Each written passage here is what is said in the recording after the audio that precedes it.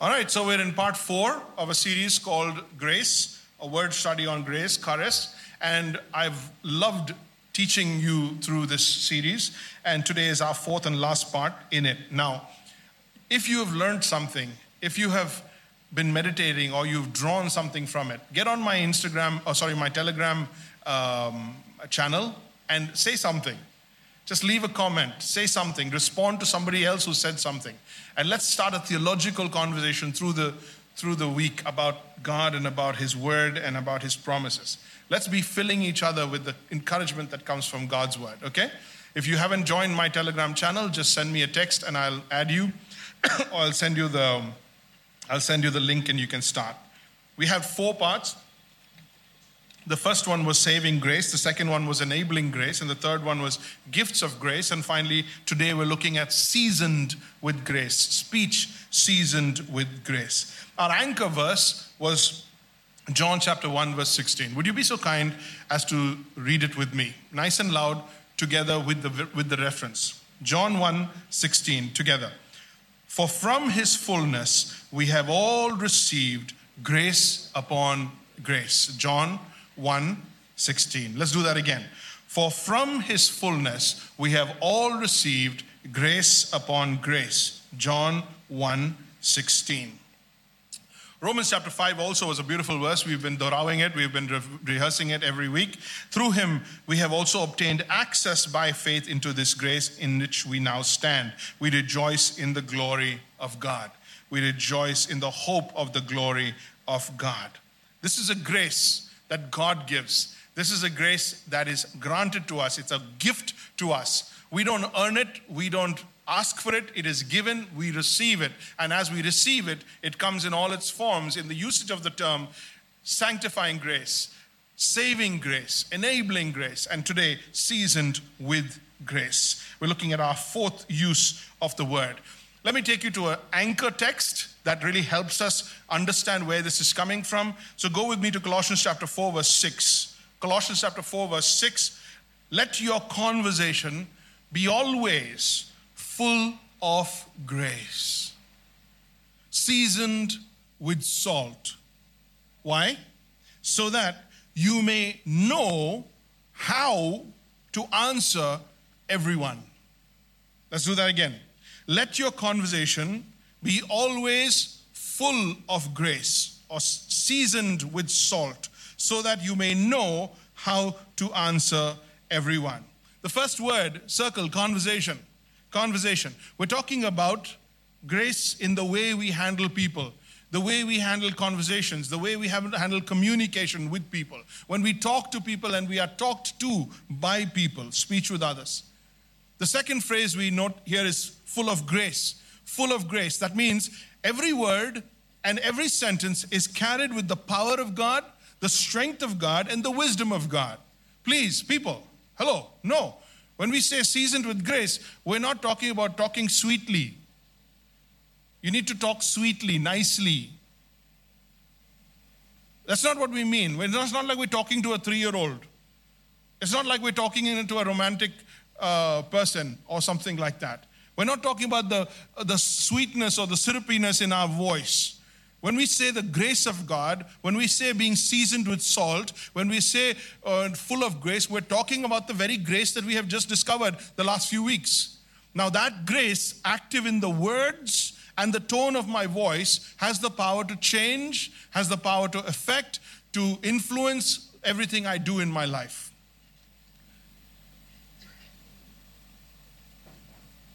Okay? That power. So are we not talking about being sweet? You can be sweet and you can be stern. You can be emotional, you can be stoic. That's not what we're talking about. When we say being seasoned with salt, full of grace, then we're talking about the power of God, the wisdom of God at work in the way we speak and why we speak. So conversation, speech to others, full of grace, the power and strength and wisdom of God. Seasoned with salt means it's tasteful, it's delightful, it's appeasing. When you speak, you're worth listening to. When you speak, something will change for the better in our family, in our relationship, in our communication. When you speak, it's for my betterment. When you speak, it shows care, it shows concern, it shows shepherding, it shows pastoral love. When you speak, it adds to the conversation and adds to my life and adds to my heart, not takes away from me and rips me to bits. Seasoned with salt means tasteful, delightful, appeasing, welcoming. So that, that's the purpose clause, so that you may know how to answer, not what to answer, that we all know, but know how to deliver your very precious answer. Speech not controlled by moods. Speech not controlled by medicine. Forgive me, I'm on medication. Oh, police. Speech not controlled by immaturity. So you know how to deliver the answer that you want to give, that you want to be understood, but the way you give it, so that you will learn when the grace of God takes over your speech, takes over your tongue, takes over your mouth. Speech not controlled by moods, not controlled by medicine, not controlled by immaturity. For everyone, that means it's flexible. You don't talk to everybody the same way. Oh, that's me. If you don't like it, chuck it, dump it. That's me. That's how I talk. Oh, please. For everyone means flexibility. Appropriate conversation and tone depending on who you're talking to. Being discerning about who you're talking to. Knowing that you don't know the backstory. You don't know the long story. You don't know what the person has been through. You don't have background information. To be able to be discerning. Another word he uses is to answer. To answer. That means to respond, to reciprocate, to relate, to converse. The answer itself comes by the wisdom of God and not by your latest mood, your latest meal, or your latest emotion. Your answer comes from God's truth inside you. It comes from God's Spirit inside you. Your answer comes from who you want to be to God rather than who you want to be for yourself. Are you getting this? Are you getting the basis for this discussion this morning? Most of what gets us in trouble, gets us in trouble are the things we shouldn't have said to a person in particular. You shouldn't have said that. Or you didn't say it to that person in particular. You should have said this person, instead you went and told it to that person, which is acquiescing. We could have said it better. That's why we get in trouble. We could have said it better. I didn't. Or we said, but we didn't really mean it. In the moment we had to answer something, but I didn't really mean it. It was an impulsive answer. It wasn't understood the way I meant it. So you spend half your life reconstructing and deconstructing and correcting everybody's understanding of what you thought they thought you said.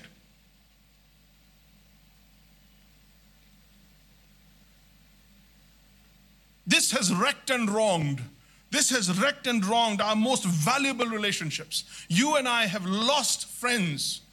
We've lost loved ones. We've lost family members over conversations, what I said and how I said it. And many relationships are still hanging by a thread. We've lost good friends. We've lost long associates. We've lost trusted advisors. We've lost meaningful conversations. You remember the early years of your life. Oh, I had such good friends back then. I had such good friends back then. I had somebody to talk to. Today I'm all alone. Take a wild guess why.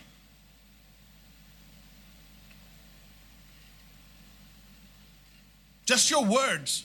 By your words, you lost them. By your tone, you lost them. Because of an impulsive response. You were on the phone. You were in a bad mood in that moment. They caught you off guard. And you said the wrong thing.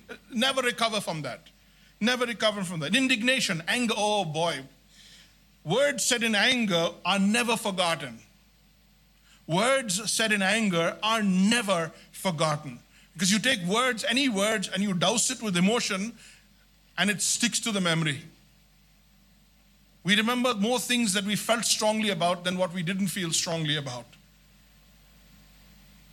Words are like toothpaste. Once it's out, you can't put it back in.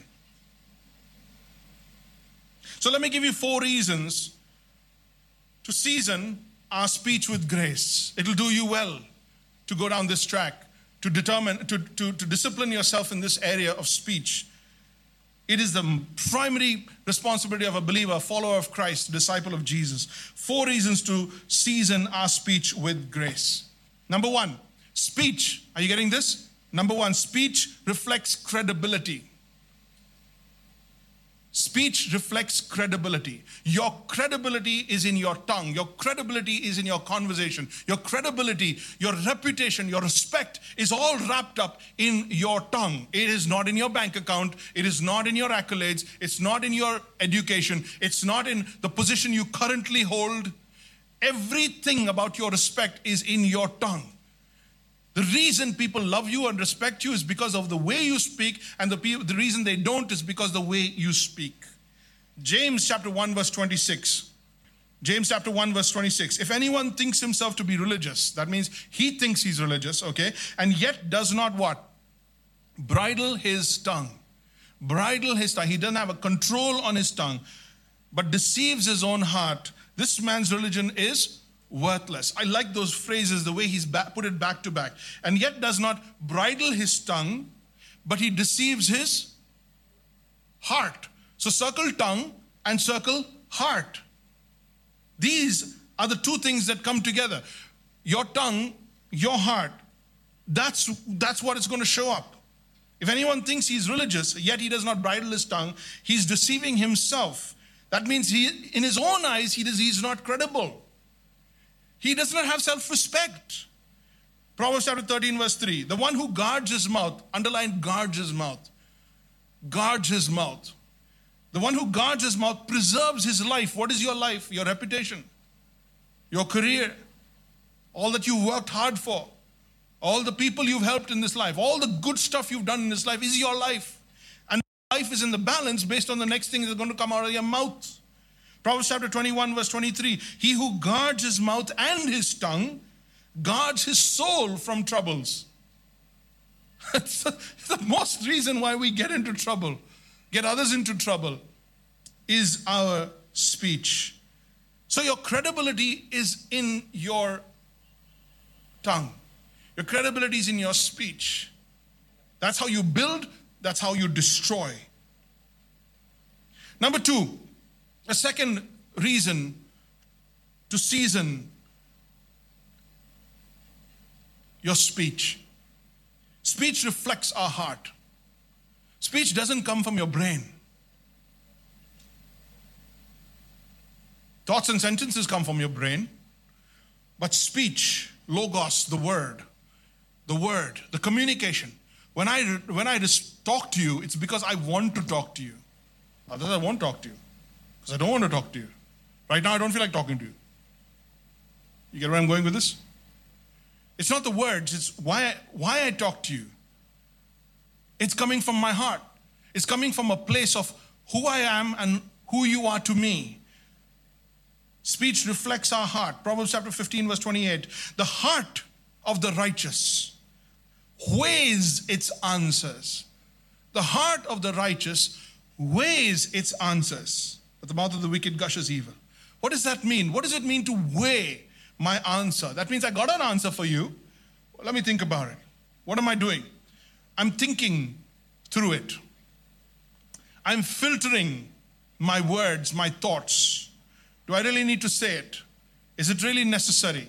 Is this how it's going to be understood? Is she in a mood to listen to this? Is he in a mood to receive this right now? Is it going to be successful? Is my conversation going to matter? Weigh his answers. That means rephrase until you've got the correct version in your head, and then say it. Think through, what's it going to come out looking at the other end? What's it going to sound like? And then the way you deliver it. Now, in the beginning, if you're someone who is disciplining yourself and training yourself in this whole area, it's going to take a little bit of time, and you'll be very quiet for a while. You'll take longer to answer.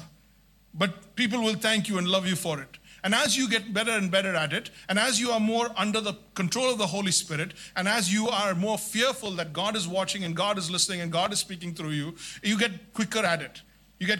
So you're able to be in a stressful situation, a problematic situation, a crisis situation, and still you open your mouth and the best things come out. Because it's in the heart. What's in the heart is going to come out, not what's in the mind. Not what's in the mind. I mean, the mind will come out, but it's the heart that decides. Luke chapter 6 verse 45. The good man, out of the good treasure of his heart, brings forth what is good. Because it's got good treasure. The evil man, obviously, out of the evil treasure of his heart is going to bring forth evil. For, underline this, for his mouth speaks from that which fills the heart. For his mouth speaks from that which fills the heart. So when you talk, we don't just know what's on your mind, we know what kind of heart you got. You know it's coming from that place. That's why everybody takes the words of loved ones even more seriously. You hear so many words on television, people, auto rickshaw wala, everybody, but it doesn't hurt you. But the things that hurt you the most are from loved ones and close ones. Why is that? Why is criticism from loved ones and close ones, why does that pierce more? Why is it weightier? It's because you know it's coming from their heart and not just from their mouth, from their mind. You want to get down to the bottom. Why did you say that? Why did you talk like that to me? How could you talk like that to me? You're not asking for an intellectual analysis. You're asking for the heart. You're asking for why. Why? So number one, first reason, your credibility is in your tongue. It reflects your respect, your credibility. Number two, it's in your heart. It comes from your heart. Your heart is talking. For the most part, our heart is talking. About the most important things in our life, our heart is talking. Number three, write down relationships. Speech nourishes our relationships or destroys. Speech nourishes our relationships. Ephesians 4:29. Circle unwholesome. Do not let any unwholesome talk. That means that which is not whole.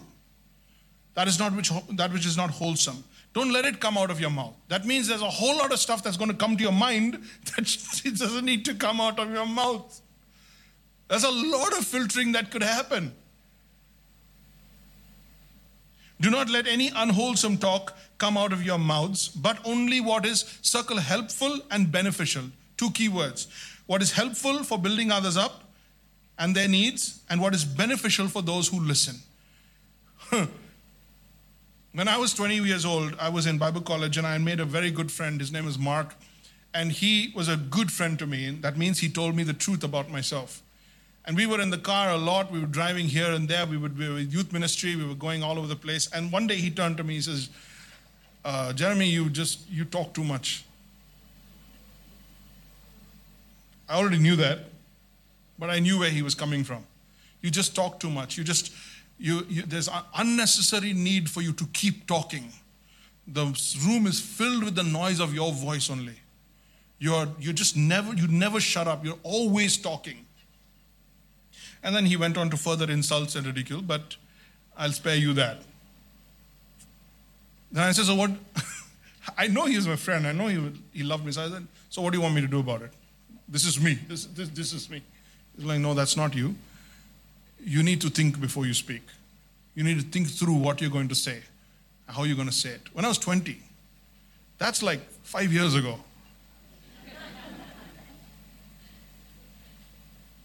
And that was in my second year of Bible college. And I have to tell you, brothers and sisters, I became a very quiet person because I was thinking about what I was going to say. And I found out that almost everything I was going to say was not necessary to be said. So I became a very quiet person. And by the third year of my Bible college, I began to say it only if it's going to be ultimately useful for that person's spiritual life primarily and also for their relational life. And if it was not going to be useful, I wasn't going to say it. And I realized I had very little to say. That means everything that was before was just gas. Some friend needs to tell us. Someone who loves us needs to tell us. And I thank Mark for that, for being a friend, for helping me and preparing me to be a preacher, to know that my words will affect the lives of many. A lot of the time, people aren't listening simply because of the way we are talking. Simply because of the way we are talking, they're not listening to the good things we have to say. You could be right. You could be wise. You could have information. You could be correct. But they're not going to listen to you because of the way you're speaking, because of the way you're delivering it. You got to decide. You have to decide, do you want to be heard or do you want to be understood?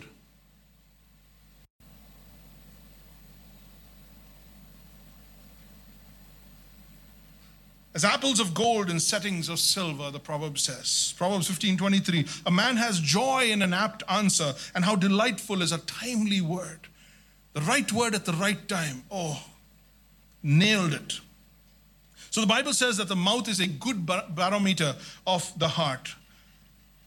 A good barometer of the heart. Luke records again, coming back to this verse again, the good person out of the goodness or the good treasure of his heart produces good. The evil person out of the evil treasure of his heart produces evil. For out of the abundance of the heart, his mouth speaks. Out of the abundance of the heart, the mouth speaks. My brothers and sisters, my friends, words are not neutral. Words are not neutral. They reflect either good or they reflect bad. Nobody can really say, I didn't mean that. It's better to say when we misspeak, that came from a bad place. I'm really sorry. I'm sorry for that bad place in my heart. That came from a bad place. Even Christians, when you're speaking, speaking my mind may not even reflect what is the truth, because there's so much that needs to be done in my mind as the word washes my mind.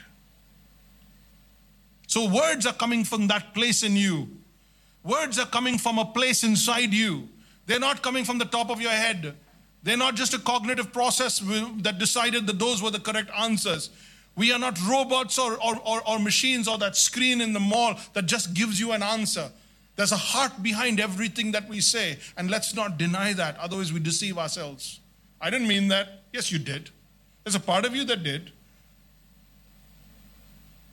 Paul, writing to the Ephesians, says that Christians can either speak words that destroy or words that build, words that are given with a desire to build up the body of Christ. Either you want to build it up or you want to tear it down, wield it as carnal weapons of destruction. Again, Ephesians chapter 4, verse 29, let no corrupt talk come out of your mouth, but only such is good for building up, it as fits the occasion, that it may give grace to those who hear. Proverbs chapter 15, let's meditate on this for a second. Proverbs chapter 15, verse 1 and 2. Do you know this verse? A gentle answer does what? It turns away wrath. A gentle answer turns away wrath, but a harsh word stirs up anger. Let's break it down. A gentle answer turns away wrath, but a harsh word stirs up anger. You got a gentle answer and you got a harsh word. Now, a gentle answer does not mean that they agree with you. I can tell you something that you disagree with, but I can give it to you in a gentle way. Does that make sense? Does that make sense? I could give it to you in a loving way. I have to talk to my wife all the time, every day. And a lot of what I'm saying, she won't necessarily agree with me. Any men want to amen that? No, I didn't ask you to laugh. I asked you to amen. Are you with me? Not everything our subordinates, not everything our colleagues are going to agree with. But you can say it in a way that they understand and they receive it without having to agree with it. So when you say a gentle answer turns away wrath, you're talking about an answer that will get through the emotional baggage and actually get to their heart.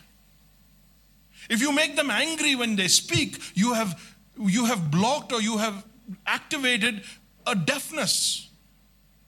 You have activated a deafness. By the way I'm telling it to you, I have just lost the chances of getting through to you. A gentle answer turns away wrath. You can calm down a giant, you can calm down a Hulk by the way you speak to that person. And you can get through to that person. They don't have to disagree with you, but their offense can be positively effective. Let's take the harsh word. A harsh word doesn't mean that they disagree with you. When you say something harshly to somebody, what you're saying they may actually agree with. But because of the harshness with which you said it, you have now created a negative emotion, negative response, and now they don't even want to listen to what you have to say, even though what you have to say is right. So you just dug your own grave. You just shot yourself in the foot. And you walk away thinking, but I'm right. Yes, you are. And you're alone. But had you said it in a gentle way, you would be right and with somebody. So emotions, my brothers and sisters, is everything. Campers, do you remember this? Campers, do you remember this? We talked about emotions. What a waste of energy, emotions. And because I am not trained, because you are not trained to rein in our emotions, and we all have a favorite emotion. Some is a sucky feely one, the plum syndrome, poor little old me. Right? For some it's anger, for some it's irritation, for some it's, I'll get me out of here. Every one of us has a favorite go-to emotion, which is just ready there. Anytime we need it, it's just ready.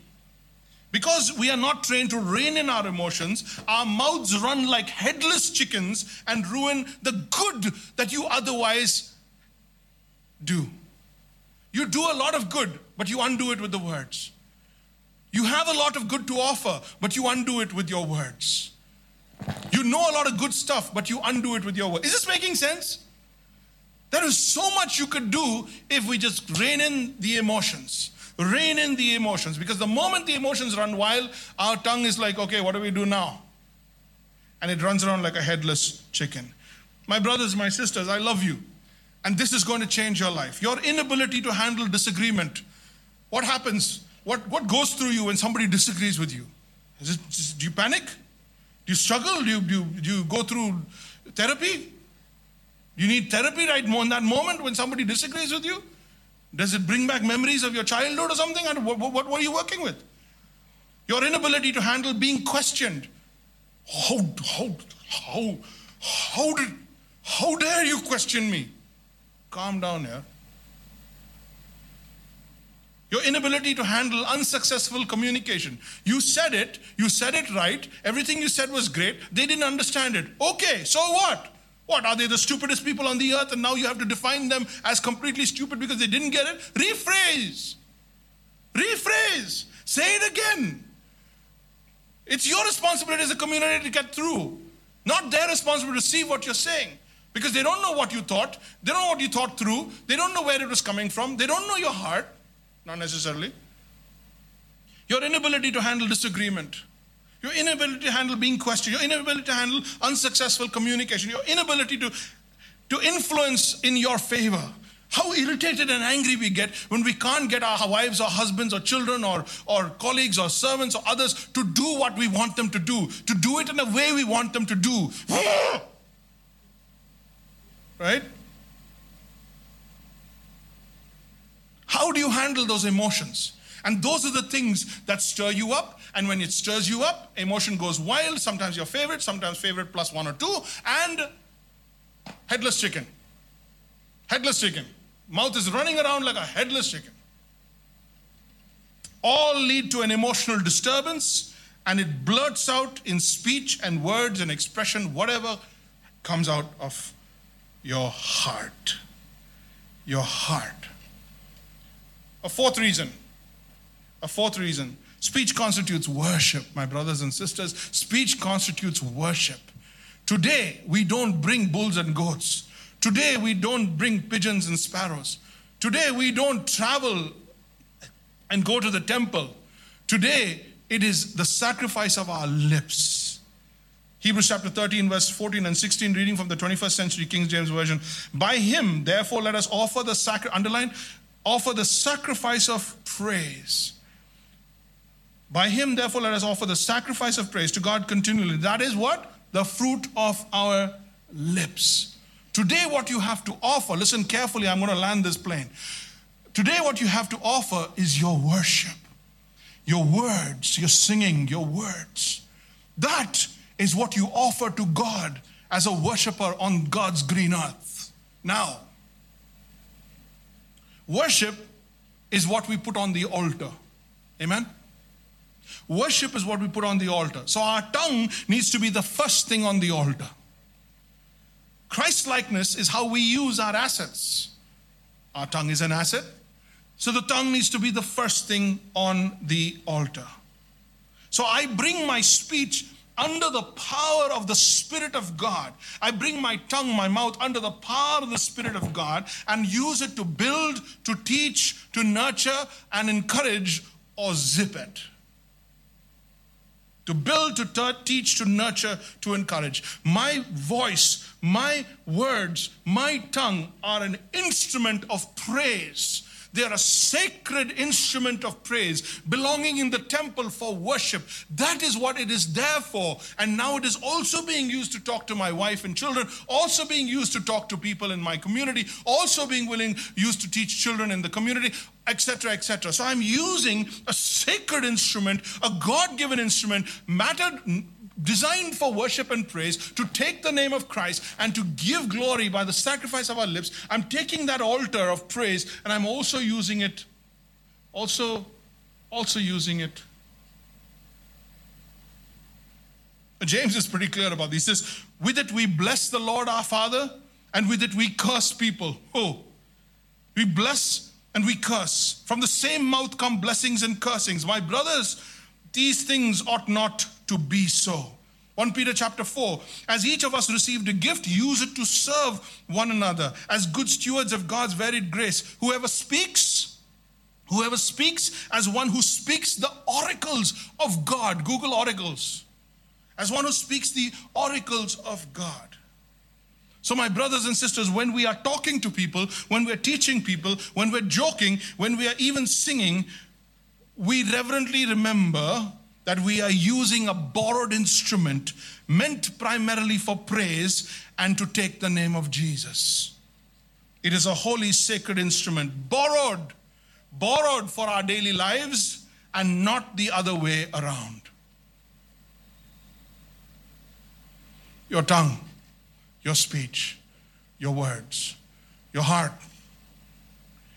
So Paul says to Timothy in 1 Timothy 4 verse 12, he says, let no one despise you in your youth. Let no one despise you in your youth, but set the believers an example. Underline that. Set the believers an example in speech. The first thing he says is in speech. Set the believers as an example. Young men, be an example with your speech. Older men, be an example with your speech. Older women, be an example with your speech. Take my life and let it be consecrated, Lord, to thee. Take my moments and my days, let them flow in ceaseless praise. Take my hands and let them move at the impulse of thy love. Take my feet and let them be swift and beautiful for thee. Take my voice and let me sing, always only for my King. Take my lips and let them be filled with messages from thee. Filled with messages from thee. Take my silver and my gold, not a mite would I withhold. Take my intellect and use every power as thou shalt choose. Take my will and make it thine. It shall be no longer mine. Take my heart, it is thine own. It will be your royal throne. Take my love, my Lord, I pour at thy feet its treasure store. Take myself, and I will be ever only all for thee. Ever only all for thee.